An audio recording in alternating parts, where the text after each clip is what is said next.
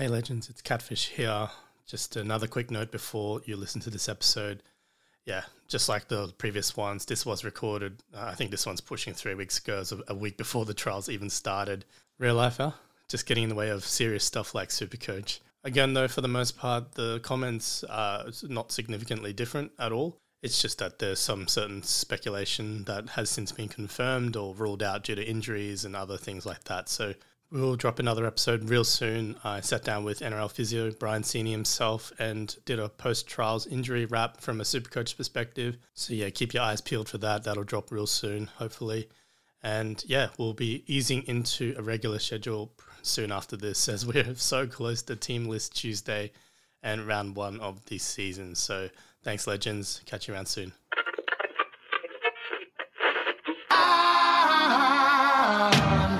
Hooked on a feeling.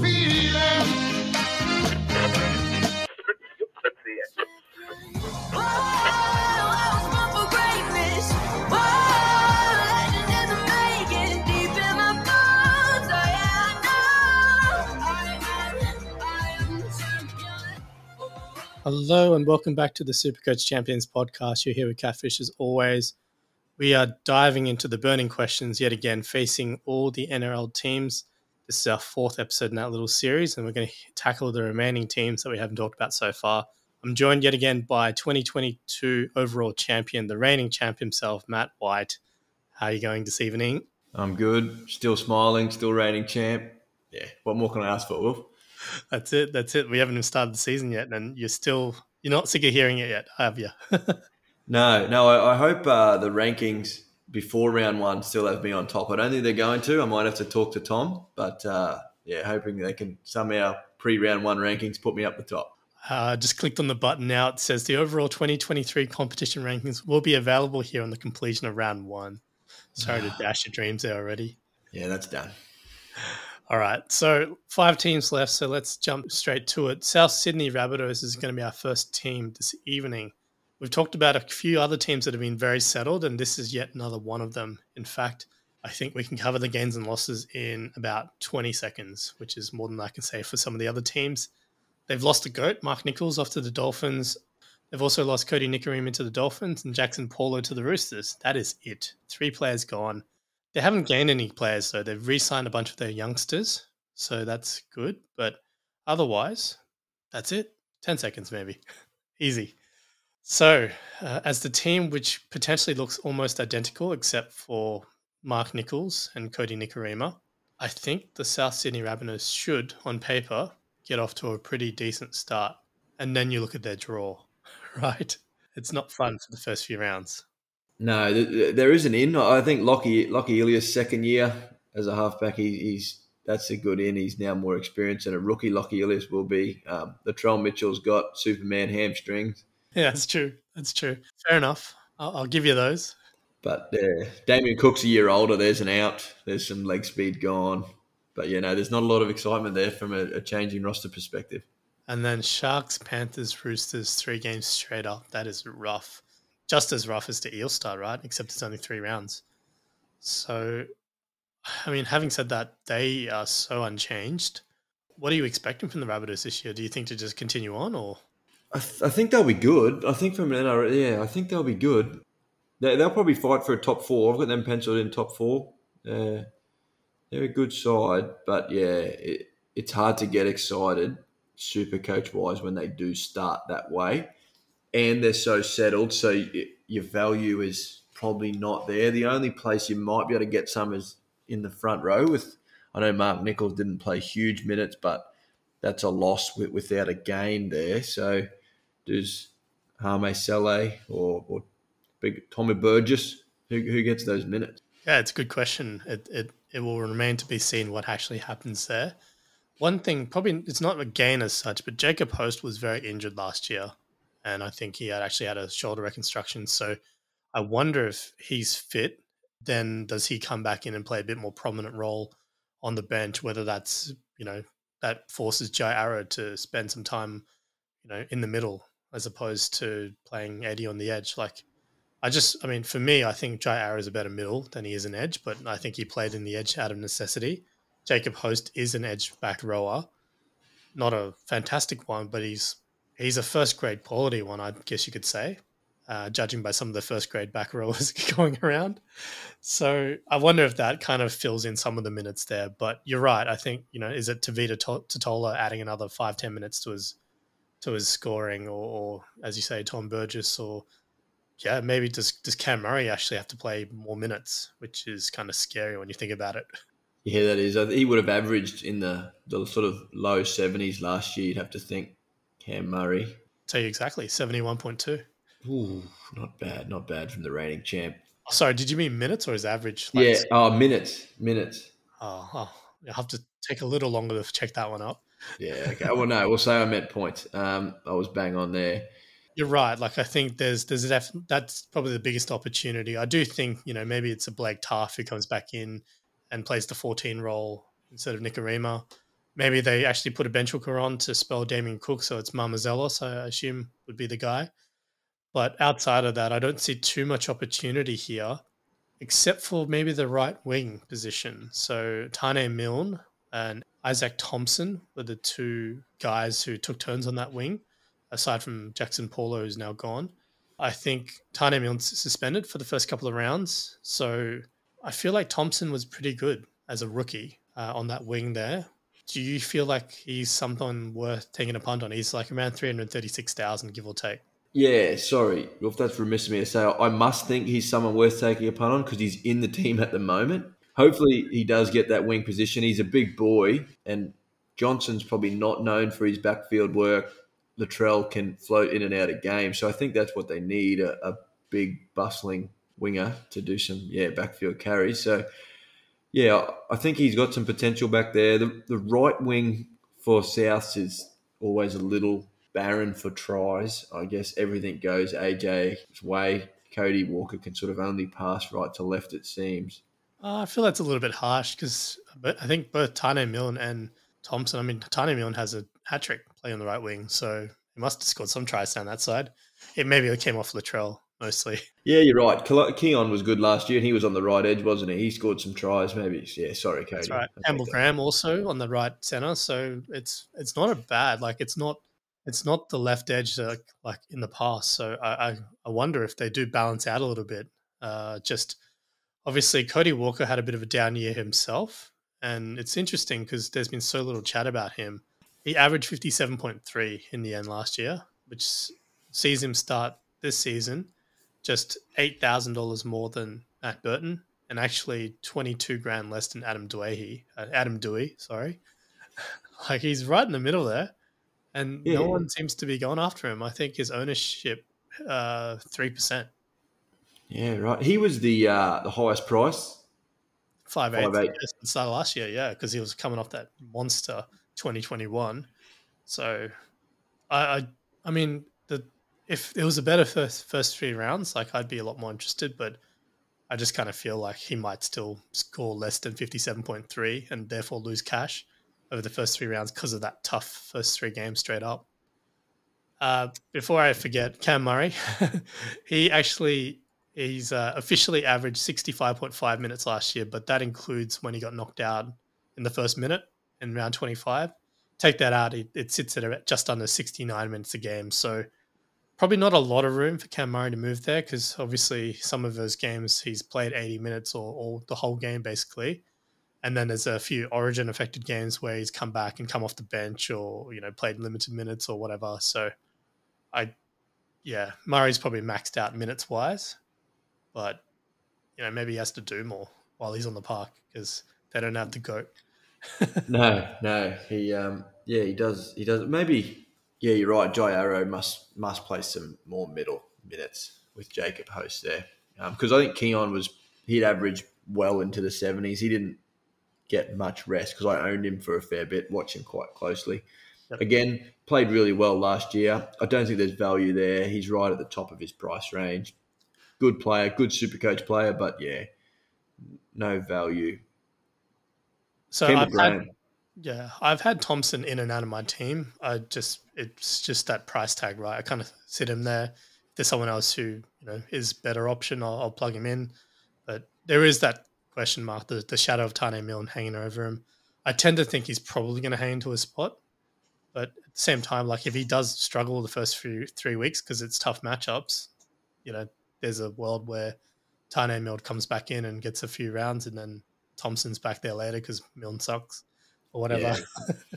I think we start Isaac Thompson if that happens, or if we go down to Tyrell Sloan before his price rise. Good shout. As per our discussion last episode, that Yeah, job done. I am starting Latrell, and in all things said and done, I've got Latrell plugged in there. I just think the second half of last year was just next level from him. And I feel there is a world where he continues that form. And in that case, if he does, then I do feel like Latrell might actually be not at his max price, believe it or not. Yeah, that's a fair enough point. He was a big part of my back end of the year, so I probably shouldn't be so harsh on the trailer. He's a lot of money and a bad first 3 rounds. Look, he's probably a lot better player than who I've currently got at fullback. Yeah, I don't think I've got no money. Sorry. That's fair. Like, again, not to harp on about the numbers, but when he came back from the States around 16 to 25, so it's not just, a couple of rounds, but an extended run of 10 games, he averaged 97.2, and he's priced right now at a 84.5 average. So hence, that's why I was like, there is a world where he's unders on his current price tag. Again, it comes back to those first 3 games, and yes, they are as tough as it gets, really, aside from the Storm being there. But, you look at against the Sharks, the Panthers, and the Roosters last year, he scored 105 against the Panthers. He did only score 45 against the Roosters in round 25, but, that's where they lost Cam Murray after 1 minute, which I feel that's, pertinent. And he scored 52 against the Sharks. So there's a world where he also underperforms. But I kind of think, like, who else do I want back there? And, I mean, the obvious answer might be James Tedesco, right? Who is going to be cheaper than Latrell.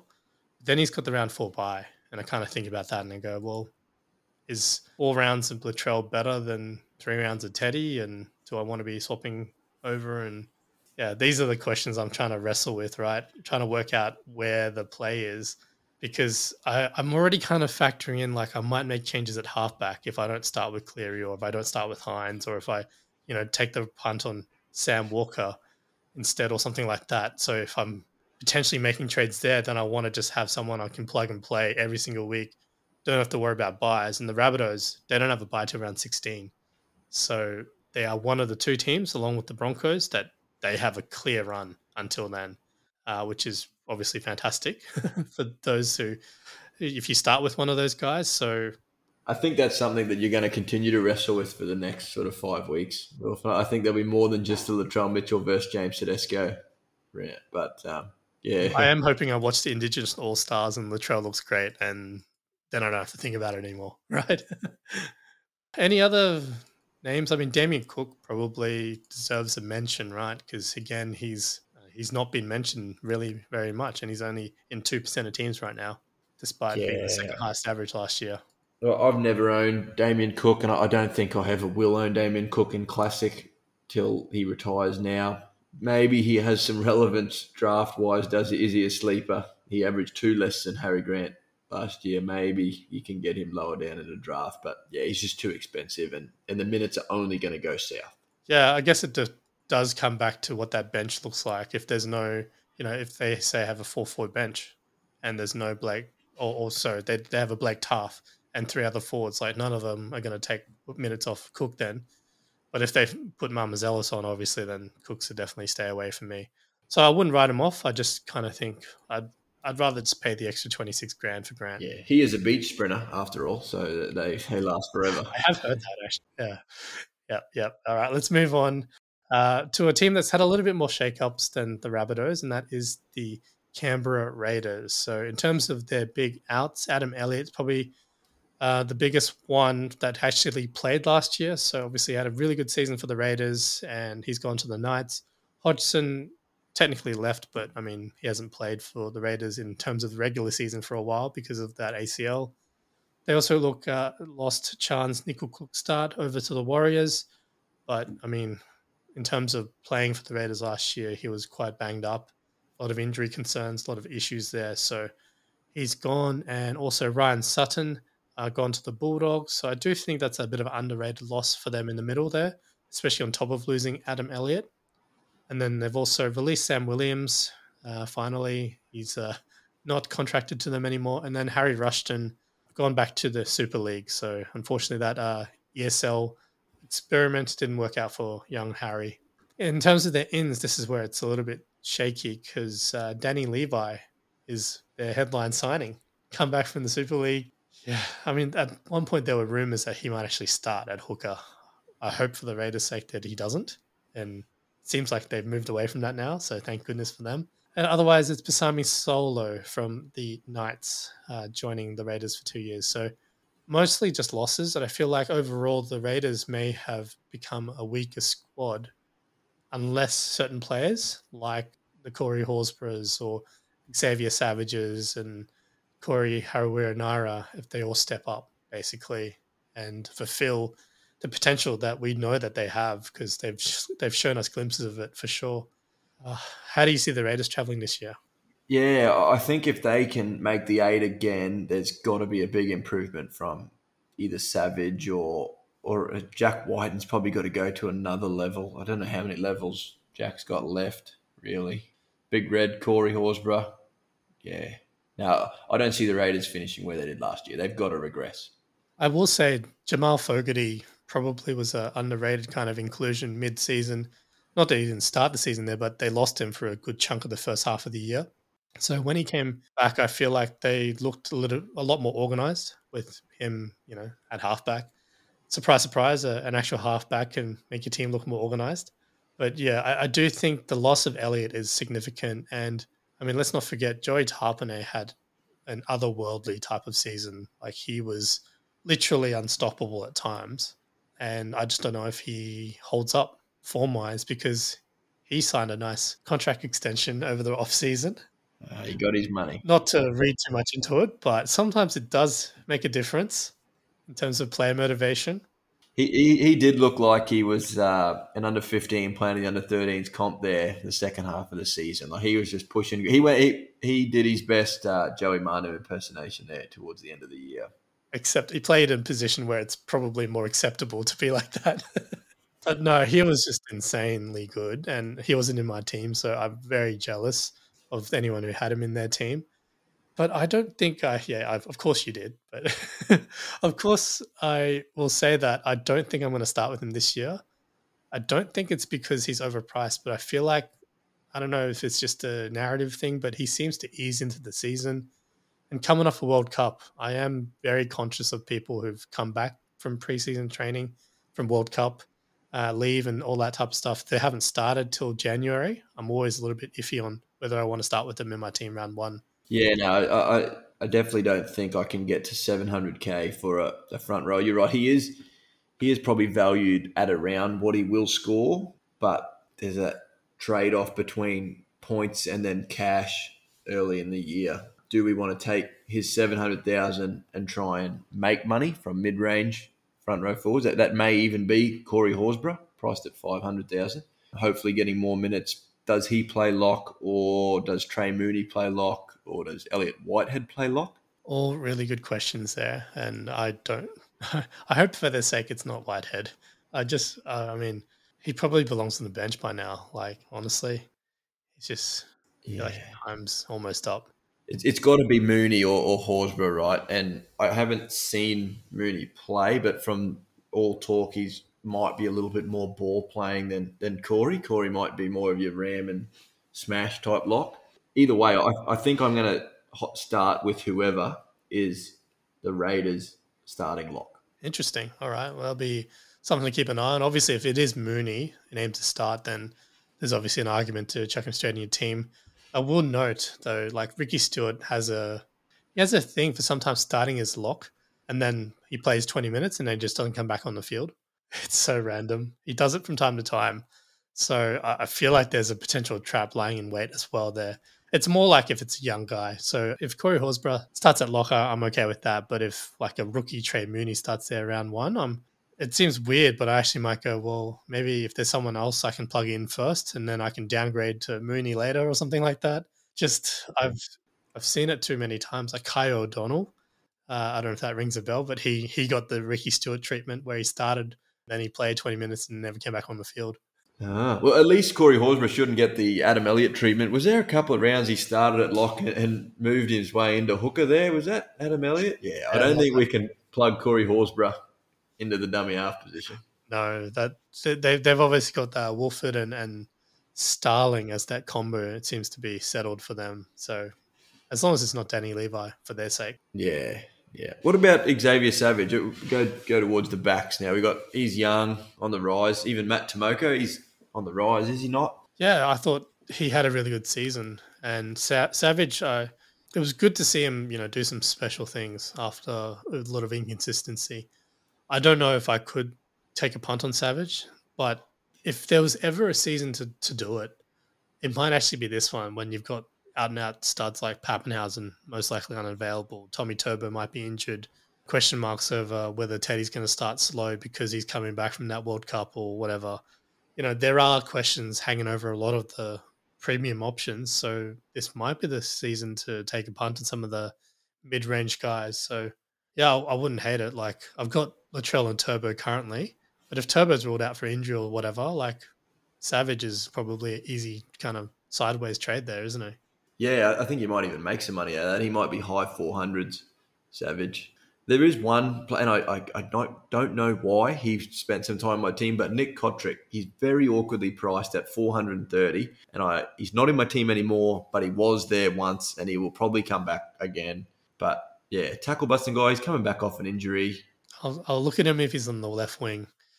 I feel like the right wing is a bit of a dead zone for the Raiders. I know it's just a gut feeling there. I couldn't quantify that for you, but I feel like the left winger generally has gone really well ever since BJ Leilua left on that right.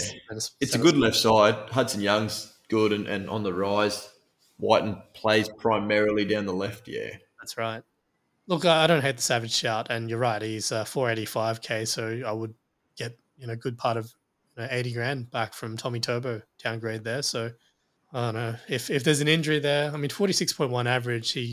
I'm pretty sure he hit high 50s or even low 60s in terms of the games he did play there. So don't fact check me on that one. I have to double check those numbers. But yeah, there's a world where Savage could be a really viable option. And the Raiders, they don't have a buy till round 8. So it's not too bad. Like you're not putting yourself at risk of missing guys early on in the season either. So yeah, I don't hate it. Yeah, if you can get someone from the Raiders, I'm sure we'll talk about this in further episodes when we get into the strategy. But round 8 might be a good time if you can get someone for the Raiders to make money to then move into buy planning, right? If we can get Horsburgh to make some cash, we go up to maybe Tohu Harris for the buy. So I don't know. Yeah, I mean, it's interesting because I've currently, like I mentioned, obviously Christian Welsh is in my team as my second front row forward. Right now, I've got him penciled into a trade to Joey Tarpanay following the Raiders bye in round 8 and just lock and loading for him for the rest of the season from there. Because again, Tarpanay not playing Origin. Raiders, they only have round 16 as a big bye round that they don't play. So, that'll help you with round 13 and 19. But noting he does miss round 20 afterwards. So, yeah, there's not a bad kind of buy coverage option there for Joey Tarpanay. So, roughly, that's kind of my plan for that second front row forward position. I'm going to start with like a Tohu or a Payne Haas there for the first one. Welsh will be there. Slowly, hopefully, makes me 10, 15 points worth of cash, and then I can flick him out to Joey Tarpanay for the rest of the season, and that's my front row sorted. Lovely. Save you round 7 and round 9 trades for the later pods, Wilf, but I like that round 8 trade. It's in theory. That's the way I've got it planned. But let's move on from the Raiders. I think that's not much else we can talk about on them. Let's jump over to the Roosters, though, since we did talk a little bit about James Tedesco, and I think I'm itching to talk about him some more. So they've had a fair bit of turnover as well, but the thing for them is it's not really anything major, right? Probably the biggest big-name loss is someone like a Sam Verrills gone to the Titans, or maybe a Take Aho gone to the English Super League. Everyone else is kind of like, no big loss. I mean, Daniel Saluka Fafita to the Rabbitohs, Kevin Nagama back to the Super League, Freddie Lussick left mid-season last year to the Warriors, Lockie Lamb's gone over to the Super League, same with Adam Kieran. and also Renouf and Tony all over the Super League. Volkman, who was one of their depth halves, he left to the Warriors last year. And their ins, I mean, this is where it's kind of scary because aside from Brandon Smith, obviously a big one there, but Jackson Paulo and Corey Allen, you're probably the two biggest ins aside from the future immortal hooker in waiting, Jake Turpin from the Broncos. Yeah, and he's going to find himself into a 14 jersey now with the unfortunate news to Connor Watson, you'd have to think. Think so, but honestly, they haven't even confirmed the actual injury for Connor Watson right now, even though we've known for like 2 months that he's suffered something. But the Roosters haven't said anything up to this point. So it's kind of funny how quiet the offseason gets in terms of injury reports, it seems. It's going to be really interesting. It's going to come down to Brandon Smith, right? What impact is he going to have on this squad compared to obviously having someone like a Sam Verrills there? I don't know. Do you think, I mean, we know that so you're a Storm fan. You've seen what Cheese is like as a hooker. You've seen him play. I mean, we know he's a run first kind of guy, right? He's not the type of hooker where he's going to look to pass to his halves. He will do what he sees. So how do you think that fits in with the Rooster system? Yeah, impulsive is probably not a bad word to sort of define how he's going to play hooker. It might be similar to the conversation we had in the previous episode about Josh Hodgson being a change there. I think he may sort of add some clunkiness early in the season to Sam Walker and Cleary. Add Joey Manu wanting to run 3 times a set. There is going to be some clunkiness early in the season for the Roosters. I still think they put 60 on the Dolphins in round 1, but Brandon Smith is definitely a change from Sam Verrills. You wonder, maybe they put on 60, but then there might be a hat trick for Cheese crashing over from dummy half a few times there. So I do think, I share many of your similar thoughts. Like, I'm not concerned as such because I think he's good enough as a hooker that he'll know when to pick and choose his moments, but I just think he will run more than Verrills would ever do. And, he's not automatically going to know when he needs to pass it straight to his halves. So there will be some teething problems, I think, early on. I do wonder with the round 4 bye for the Roosters, if that makes things a little bit more dicey about how many you want to start with. Because they are overall a fairly settled squad. Their top 17, I think, of their top 13, I think pretty much, 90% of it's still the same. Yeah, it's tough because they do have the Dolphins round 1, and it's tough to pass that up with guys like Teddy. I think an interesting one I read somewhere, Joseph Suaalii has been training in the centres with Jackson Paulo on the wing. That's like Suaalii, as silly as it sounds, maybe he's even undervalued at like a 55, 56 average. Yeah, and it might come from, more tackles or base stats as opposed to scoring those fancy tries where he just out-jumps everyone else around him, catches it and comes down with it for, a 17-point play when, on a skill technique side of things, it's probably worth more than that, right? Yeah, he's an athletic dude. Definitely. But yeah, it's not just the Dolphins, it's also Warriors round 2, and before they meet the old enemy, the Bunnies in round 3, and then they've got a round 4 bye. Then round 5 and 6 and 7, not fun, Eels, Storm, and Sharks. So it's just the first 2 rounds, I feel, is where you really expect the Roosters to go bang. After that, I'm kind of not as scared of them in a sense. So I mentioned before my fullbacks are Latrell and Turbo. So that does mean no Tedesco. And I kind of think it's a calculated risk, isn't it? Obviously, Teddy, we know what he is. He is an absolute stud for Supercoach. There are some numbers out there to support the fact that he generally underperforms what his price tag is because he doesn't start off where he finishes. There seems to be a trend for the Roosters anyway, where they build into the season. It's the last portion post-Origin, run towards the finals where they tend to blow teams off the park and their averages hit the 90, 100 plus.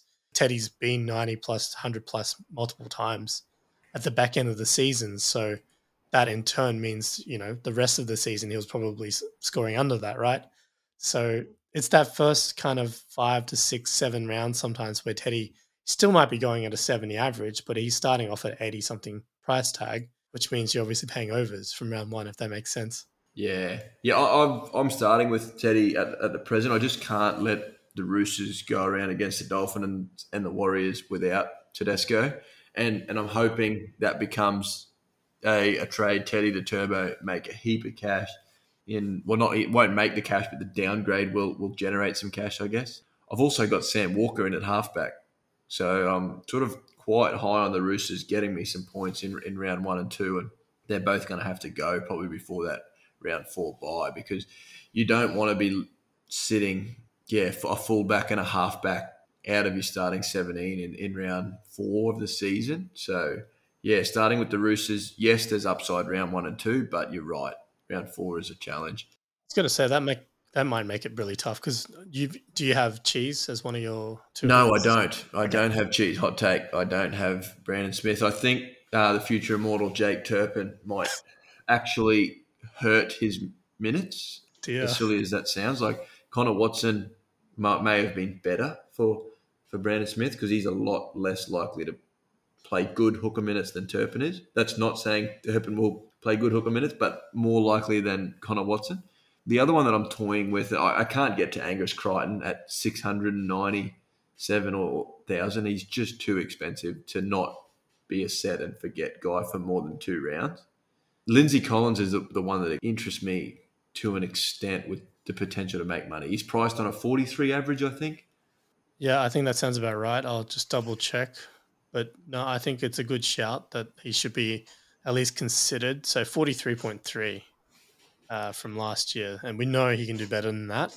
And we know he's a good player when he's playing well. Obviously, I think when he played for Queensland, he was really, really good one year. But then he hurt himself, unfortunately. And then, it's been a bit of a slow journey back to, I think, his best. So maybe he's going to hit that this year. And the other question mark is, can he stay away from the judiciary? Yeah, or the HIA. He seems to put his head into places where I wouldn't put my foot. So, yeah. He likes to go down low, doesn't he? Doesn't It mind a does. little cannonball here and there. It does make me nervous having a guy that could go off after 5 minutes and 4 points with a HIA. But that price tag is pretty juicy, as you said. So, no, I don't hate that. I guess, any interest in the other edge back rower if you can't afford Angus Crichton? Someone like a Nat Butcher instead? no, short answer, no. I think he's got to be overpriced. I don't know what he's priced at, but I remember that game he scored 4 tries in a game. He's not doing that again, is he? You'd think not, but having said that, you keep talking about the Dolphins being the round 1 matchup. Like if they did it to the Tigers last year, I wouldn't be surprised if they did it to the Dolphins, right? He's at 580, so 55.1 average. Okay, yeah. Now, maybe I'll sort of counteract that with my Sam Walker. Hopefully he'll be the one passing to him on the right edge. So if Butcher goes well, maybe Sam Walker can get them. Yeah, this is where and no doubt we'll probably come into a deeper discussion about this, but I think strategically there is a potential world where you just skip both Cleary and Hines and you go with a Sam Walker for the first 2 rounds. And then if Cleary's got a buy in round 3 and Hines has a buy in round 6, there's a potential to kind of, shuffle Walker to one of those and then kind of dance around those buys a little bit. I don't know, just... You're onto me, Wilf. You are onto me. That's what I've got. I'm toying with that idea as well. And it seems like you've already... That's where you came to yourself, so... it's a discussion for another day, I think. There's obviously potential for that to backfire, but I do think the early buys it presents some interesting strategic decisions. So I like that. I like that idea of it. Even with your Teddy downgrading him to Turbo later after Turbo's at his buy and Teddy's maybe on his buy. These are definite options that you could look at for sure.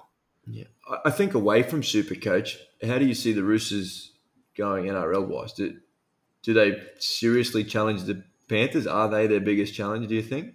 Well, I do think that the Roosters, if Brandon Smith ends up clicking, I rate Cheese as a hooker. He's not the same type of hooker as a Harry Grant or whatever. And we haven't seen his best for a little bit because, and I've spoken on this in the past in this podcast, but Cheese himself has said when he plays middle, he plays 6 kilograms heavier than what he normally does when he plays hooker. So all the things that makes him a good hooker, he's usually lighter for that. So that explosive pace off the mark, the strength is still there. Like those are things he can't do because he's 6 kilograms heavier than what he normally is. So the times where we've most seen him most recently, he's been that heavier version of Cheese where, I think this will be the first time where he's going to have the full preseason training at hooker, preparing to play hooker and only hooker. And I think that could see the best Cheese at hooker that we've seen for a while, if that makes sense.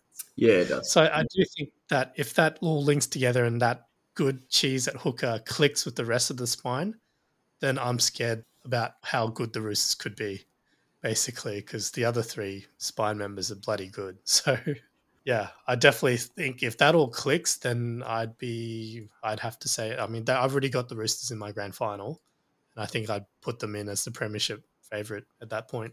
Yeah, I'm exactly in that same boat as you, Will. So, I think we'll be riding the Roosters home.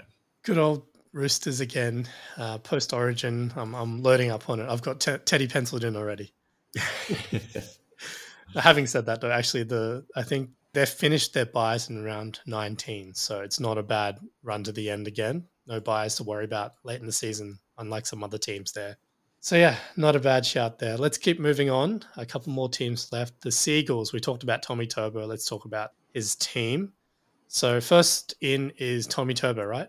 Yeah. From injury. Is he the first in or the first out? Oh, it's a good point. It's a big question mark there. Actually, I was going to say the biggest in might actually be Anthony Seibold, new coach. No more Desi Hasler. And, the coach that brought the first wooden spoon to the Broncos, the famous Brisbane Broncos, who'd never gotten a spoon before. I don't know. Look, other losses for the Seagulls, obviously Kieran Foran gone to the Titans. We've talked about that before. Dylan Walker to the Warriors. Marty Tapau recently left for the Broncos, although I think the Seagulls had said bye to him already. And Andrew Davey over to the Bulldogs. Finally, they also said bye to George Tafua, gone to the Super League there. One of the Fainu brothers, so this is not Manasseh, the little brother Sione as a prop. He's gone over to the Tigers. I guess once Manasseh wasn't part of the Seagulls' plans for the future, there was no need to keep the little brother around anymore. There's also a couple of big gains. So Kelma Tuilangi might be the biggest in for them, and Cooper Johns as depth for the halves. Otherwise, Nathaniel Roach, potential depth at hooker, and Ben Condon from the Cowboys. So really some pretty big losses in terms of foreign in particular, and not very many gains aside from Tuilangi, who might be their biggest in for this year. We come back to it. Tommy Turbo, it just rests on his shoulders, doesn't it? Or more specifically, his hamstrings, right? Yeah, it does. It does. They are very, very sort of spine heavy and not even spine. It's really just Tom and DC, isn't it? That's where their salary cap lies. That's where we need sort of the points, everything to come from leadership. And can we trust his hammies? Yep. So since we mentioned the spine, the other player I guess we should talk about, because he is in a lot of Supercoach teams, is Joshy Schuster, who we're expecting to play 5/8 out the blocks. So he's really cheap and also dual position, so that's super handy. 241k, I mean, surely he's in your team, but is he in reserve halfback? Is he in reserve 5/8 or is he in your second row? Yeah, look, he's really cheap, and I guess he's really talented as well. So I think as well as being in people's teams for his price tag, and even if he was a little more expensive, I think maybe there's a world where people do still start with him. But yeah, he is currently in my second row. He was in my 5/8, but I needed to find room for Dewey. So I moved Schuster up to the second row, and he's currently my fifth second rower. Oh, nice. I think that works pretty well. Like, the main thing is, like, I think he could be a reserve option some weeks. I just wouldn't want to start him every week. So yeah, just having that kind of flexibility can be really handy there as well. Now, obviously, the Seagulls do have a round 2 bye, which is kind of, I mean, it's good and bad. One, it's good that it's so early that most teams are still probably not putting out like gun scores yet. So losing someone quite early on is not going to cripple you, I feel. But at the same time, it means, if everyone's got Schuster, like how many other Seagulls could you really have, right? I think for me, I've just got Schuster and Tommy Turbo at the moment, and that's it. Yeah, well, there's no one really else relevant, is there? Ola Kawatu, he's priced at his max. Cole is a great player from an NRL perspective. I don't think he's super coach relevant at his current price tag. Garrick's dear as poison. DCE's also dear as poison. Yeah, you're right. It's Turbo and it's Schuster. Now, Turbo, obviously, we've talked about the hamstrings. They are a concern, but assuming he's ready to go round one, which at this stage, from what I've read, he seems to be expecting to be available and will play round one. I think I just feel like the upside is worth the risk. Yes, the hamstrings could come back and be an issue, but I mean, it's not like he's suddenly forgotten how to play football, right? He's got dodgy hammies, but we've known for a long time when he is fit and firing, like he's an absolute stud. And a 61 average is a walk in the park for him. Yeah. And we're not going to see 143. Like, let's be real. And we may not even see 90, but 75, 80, that's all really achievable for someone like Turbo. And starting at 61 average, like I know people talk about just downgrading to him and stuff like that. So your strategy of you starting with Teddy and then moving to Turbo later, quite viable. But I don't know. I feel like for me, I just want to lock and load him. Don't want to have to muck around with trades. Yeah, it's hard to lock and load Turbo with his. I'm sure he's going to be in and out at some point of your team, but I get your point from the start of the year. He's definitely, lock and loaded. But I can't start with him. Not for one game. You definitely lose him round two. Yeah, no. I can't have a fullback not playing in round two. That's a fair comment. And I think this is where it comes down to, like, are you setting up your team with so many other trades that you're going to need to make in rounds 3 and 4? Whereas, like, I kind of feel like I'm just going to lock him in. So he's there. I don't touch a fullback. I concentrate my trades in other positions and worry about. Yeah, that's a good plan, I think, as well. It does come down to team structure. So, like I said, we'll probably talk about that in a lot more detail in a future episode. But outside of this, I don't really think there's much to discuss for the Seagulls. I think it just literally comes down to if Tommy's healthy, there'll be a chance of top 8. If he's not, then they could be, potentially bottom 4. Yeah, they're a bad team without Turbo, aren't they? And I feel like they overperformed what they were last year when he was out of the team because, let's face it, Garrick played really well. I just don't think he can do it again. Yeah, and I don't think, as talented as Schuster is, I don't think he can play as good as Foran did back end of last year. Foran was good. Yep. I think that can't, because, for us Supercoach players, we look at the scores and stuff, like he's never been good for Supercoach. But even for Foran's, his record, he actually did well for Supercoach comparative to what he normally does. So I think that says a lot about how well he was playing. He did. Lachlan Croker's probably locked in for 80 minutes again, isn't he? He doesn't score well, but he's going to play 80 minutes. Yeah, that's probably like a bit of a draft sleeper, late round option where you ignore the position and just load up in other areas, and then, with one of your last picks, sneak in Lachlan Croker, and you'll be laughing. Yeah, you're getting 50 meat and potatoes, aren't you? If that, maybe 40 to 50, but if you've drafted well in other positions, you'll be fine. Absolutely. With the loss of Marty Tapau, is there any firstly, NRL concern about their go forward in the pack? Secondly, value from a super coach wise somewhere? I'd say no concern because I felt Marty was pretty meh already last year.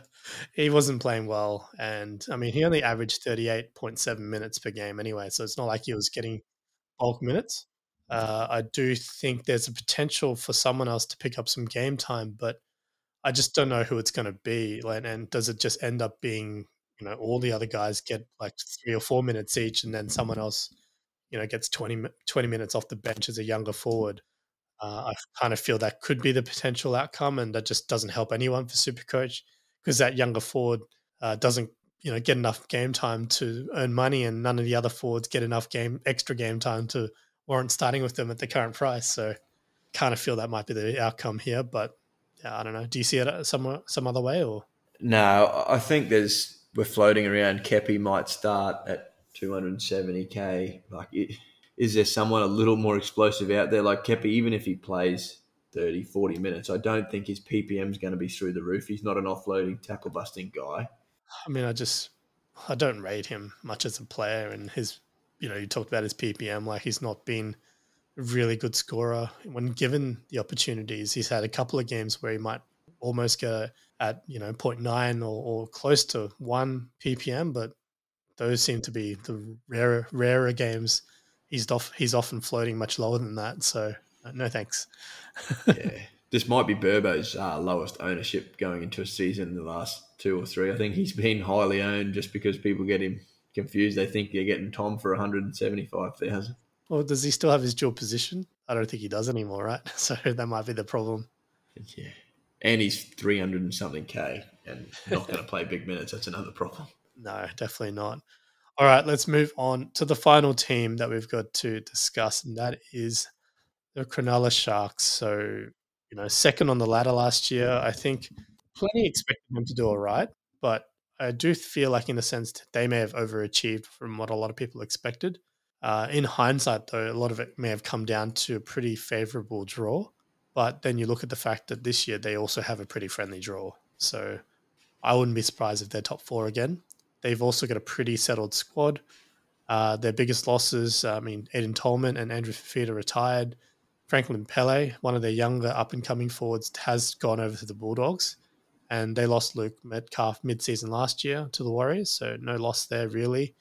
Otherwise, Oregon Kaufusi, their only main in, and they've extended a couple of their younger guys as well. So overall, I think, top 17-wise, there's only very minimal changeover. I mean, Kaufusi comes in.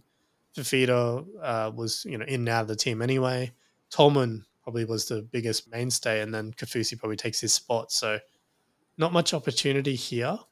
Do you expect the Sharks to be there at the business end again? Yes, I think so. It sounds very rinse and repeat from the Cowboys. Not a lot of losses, not a lot of gains. They overachieved last year. Can they do that again this year, I guess? It's probably worth mentioning Lockie Miller. It's not really a loss because right now he's their third choice fullback, so it doesn't really matter for the Sharks. But the word seems to be he is on his way to the Knights, and the Sharks will get an under 19s prop in exchange. So planning again for the future. Probably not a bad move overall for the Sharks there. But yeah, I don't think that's a game changer for their top 17 in any way. No, it's a game changer for my Supercoach team because Lockie Miller is in if he's at the Knights. But yeah, they've swapped for an under 19 prop. That doesn't speak highly of what they think of Lockie Miller, does it? Oh, again, like he's their third or fourth choice fullback, right? So I just think Yeah. they probably recognize they've lost middle forwards in Fifita and Tolman. They've not really gained much aside from Kaufusi. So, planning for the future is not bad. And obviously, yeah, they lost Pele as well. So, well, probably Nico Hines is the biggest talking point, I do feel. I mean, he had a fantastic season, won Dally M. Do we think that continues? Do we think he gets even better playing, second season full time at halfback? Does that scare you? Does that, is it second year syndrome potentially for him? It does scare me because he's not in my immediate plans to start the season. I don't think he wins Dally M again, but they do have looking at their 1 through 7, it's good, isn't it? Especially sort of 2 through 5. Nico Hines has got a lot of exciting outside backs to work with. Katoa and Mulatalo have got to be the two of the best finishers in the league. And Talakai and Ramian have got to be two of the strongest centers in the league. Sometimes some of the dumber ones too, but I feel like the positives outweigh the negatives there. Brawn over brains. It worked for them last year, but you're right. And Matty Moylan had a fantastic season, all things considered. Stayed healthy for starters, but I genuinely do feel a lot of what Nico was able to do was because Moylan was there and, they combined well.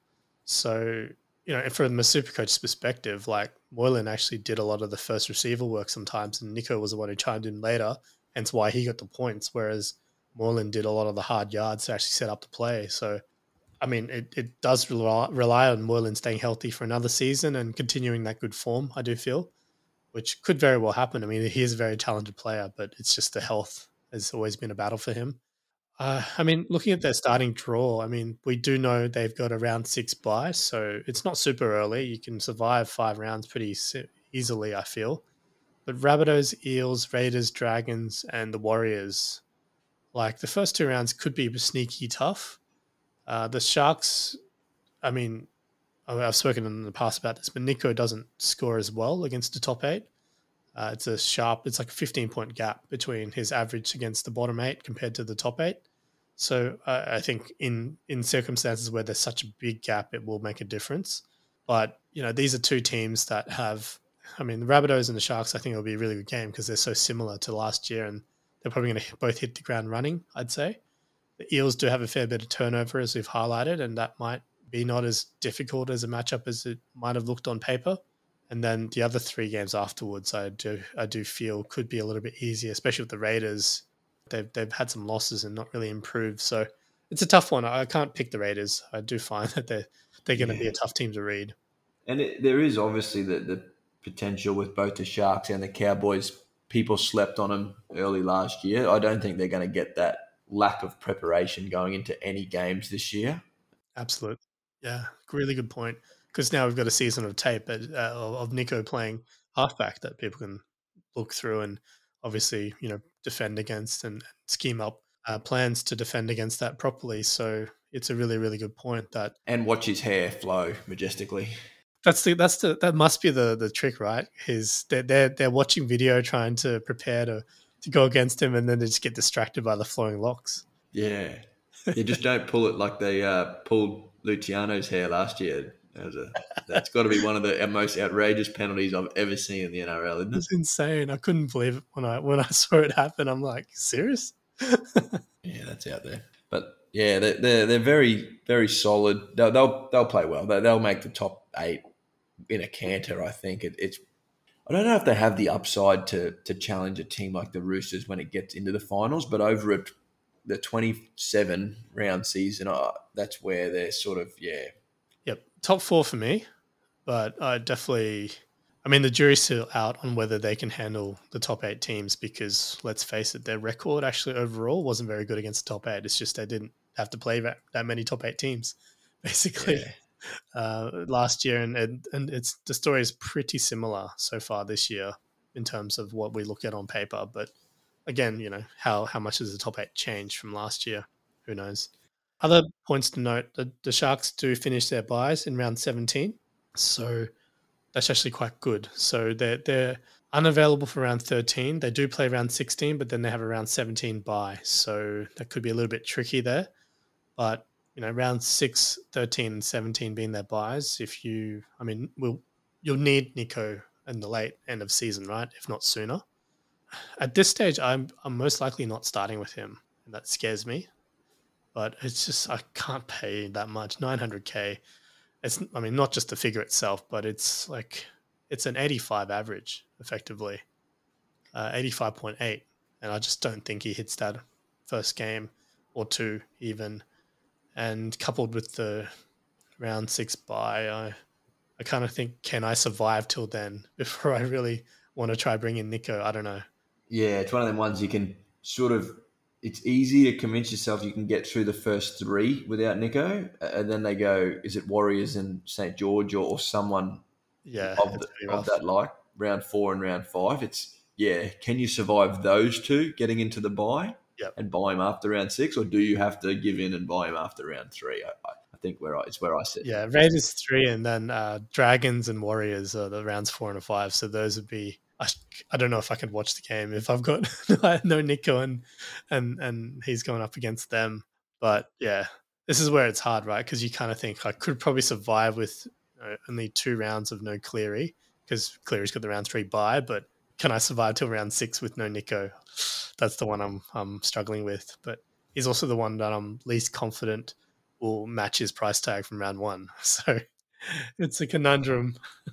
There's some expensive guys in the Sharks team. I think Sione Katoa, Talakai Ramian and Muliktalo, they're all sort of around that 600K mark. They all averaged pretty much between 59 and 61, I think, last year.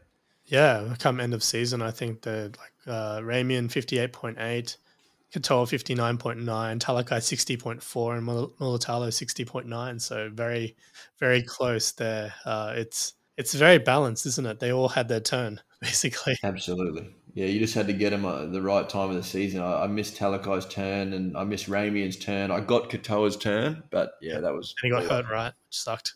Yeah, that was bad. That was bad. But look, it shows that you don't need to hit every single one of those runs, right? Because you won without Talakai going off for your team. So I think that speaks to not panicking, maybe. It's a lesson for us to take away. Because It I is. certainly panicked and brought in Talakai at his peak price, Me which was too. in hindsight a really bad move. Exactly. And the other thing that scares me about buying Sharks forwards is Blake Brayley's an 80-minute hooker. Dale Finucane's a big minute lock. Cameron McInnes is a big minute 14. Like what? Yeah, there's just not that many minutes to share around. That's it. And I think maybe we'll spend a little time talking about the Teague Wilton Wade Graham situation, because I think the interview was Wade Graham had come out and pretty much said if we were picking the starting team this week, Teague would be starting ahead of him, which I think that was something that was frustrating last year, right? Because everyone could see Graham wasn't who he used to be, and he probably shouldn't have been starting anymore. And that was arguably one of the areas which perhaps let them down at the back end of the year. Having said that, Teague was certainly, still improving. He'd missed tackles and stuff like that. But I think for the long term, it would have been better to start him. And it seems like the Fitzy's figured that out now.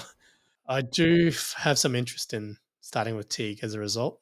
I think he's got quite a good Supercoach game, and he's affordable in the sense that he's 493,600. So without looking at the price tag, it's actually equivalent to like a 46.9 average. So definitely feel like T could outdo that. Is that any interest to you, or? Yeah, it is. It is. He's been in my team once, and he's out now. I think he will start, but the trouble is Wade is still there, and he's probably going to play more than 20 minutes. Britton Nakor is probably still going to play 80. So, yeah, where do Wade's minutes go? It's not like he's not going to get any at lock, because if Finucane's not playing lock, McInnes is. So all of Wade's minutes have to come off Teague, don't they? Yeah, well, depends how much of a regression we see from Wade. Does he go back to like an actual, maybe like an Andrew Fafita type role where he's only getting 20, 30 minutes and probably playing in the middle instead of on the edge? Like that could be an outcome. I'm not saying it will, but even just looking at it, like when Teague got 60 plus minutes, he averaged about 60.9 from roughly, I think, 9 or 10 games last year. So decent sample size where if he got 60 or 8, ideally 80 minutes, like anything more than 60, he was going to score pretty decently in 11 game sample size. Sorry. So it's a tough one, right? Because if he gets that, I mean, it's value, right? Even if he's averaging 55 or whatever, I'd love to start with that for a 46, 47 price tag. Yeah, I think if you told me Teague Wilton averages 62 minutes, I'd probably start with him, but I'm nervous it's going to be more like 52. Yeah. And I guess that's where, because he's a little bit more expensive than your Luke Garners and your Raymond Faitala Mariners and your Corey Harawira-Nairas, right? He might be the one to start with, and you downgrade to whichever one ends up being the best of the lot. If he's not getting decent minutes to be able to actually make money from the price tag that he's at. But yeah, all these things that we have to consider, because then you got to juggle the buys with it all, right? Yeah. Fun times. Yeah. But I think it's safe to say it's a no, but you won't be starting with any of the Cronulla backs. You can't fork out 600K. Yeah. I mean, right now, my build has, like, I've gone cheap and nasty at the back line. My most expensive guy is currently Hayes Perham. Oh, okay. Is that where you start your 11 bottom price rookies? So I've got Hayes Perham, Nickel Klukstad, I've got Ramus Smith, Mapa Palangi from the Knights, who apparently is starting center. And then I've got, 3 bottom dollar guys in Khan Pereira and Tafuare. Hopefully he gets that spot. If he doesn't, then, I've still got some money in the bank to make adjustments. So it's not like I'm locked in here. But yeah, 3 bottom dollar center wings and then cheap guys around the 300 to 370 mark for the other starters. Yeah, well, not going to throw stones, Wilf, but that is cheap and nasty, isn't it? It is, definitely. But, in my back row, I've got Angus, Dave Fafita, Tohu Harris, Teague Milton. Wow. That's my second row. So yeah, that's unreal. Yeah, there you go. it makes it look, and then I've got Payne Haas and Christian Welsh in my front row. So stack the pack, forget the backs. Yeah, right.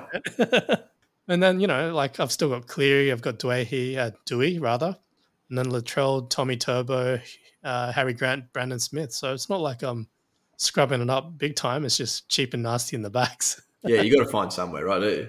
It's always hard to, and obviously I haven't been playing anywhere near as long as you have, but talking to some of my mates starting the year, it's so hard to start a team because you finish the year just for random. Like I had my team value was over 14 million. So you get used to seeing a team with that many guys and they ask you to start with 10 million. It's like, oh, hang on. Yeah. What did I make $4 million from last year? Yeah. No, it's I mean, we're getting to the point where I think where most super coaches are starting to make one or two changes to their team per week, right? At least per day, even. Yeah, I'm starting to ramp up my prep. So, I'm not quite 120 or 130 iterations, but at least I'm in the double digits finally.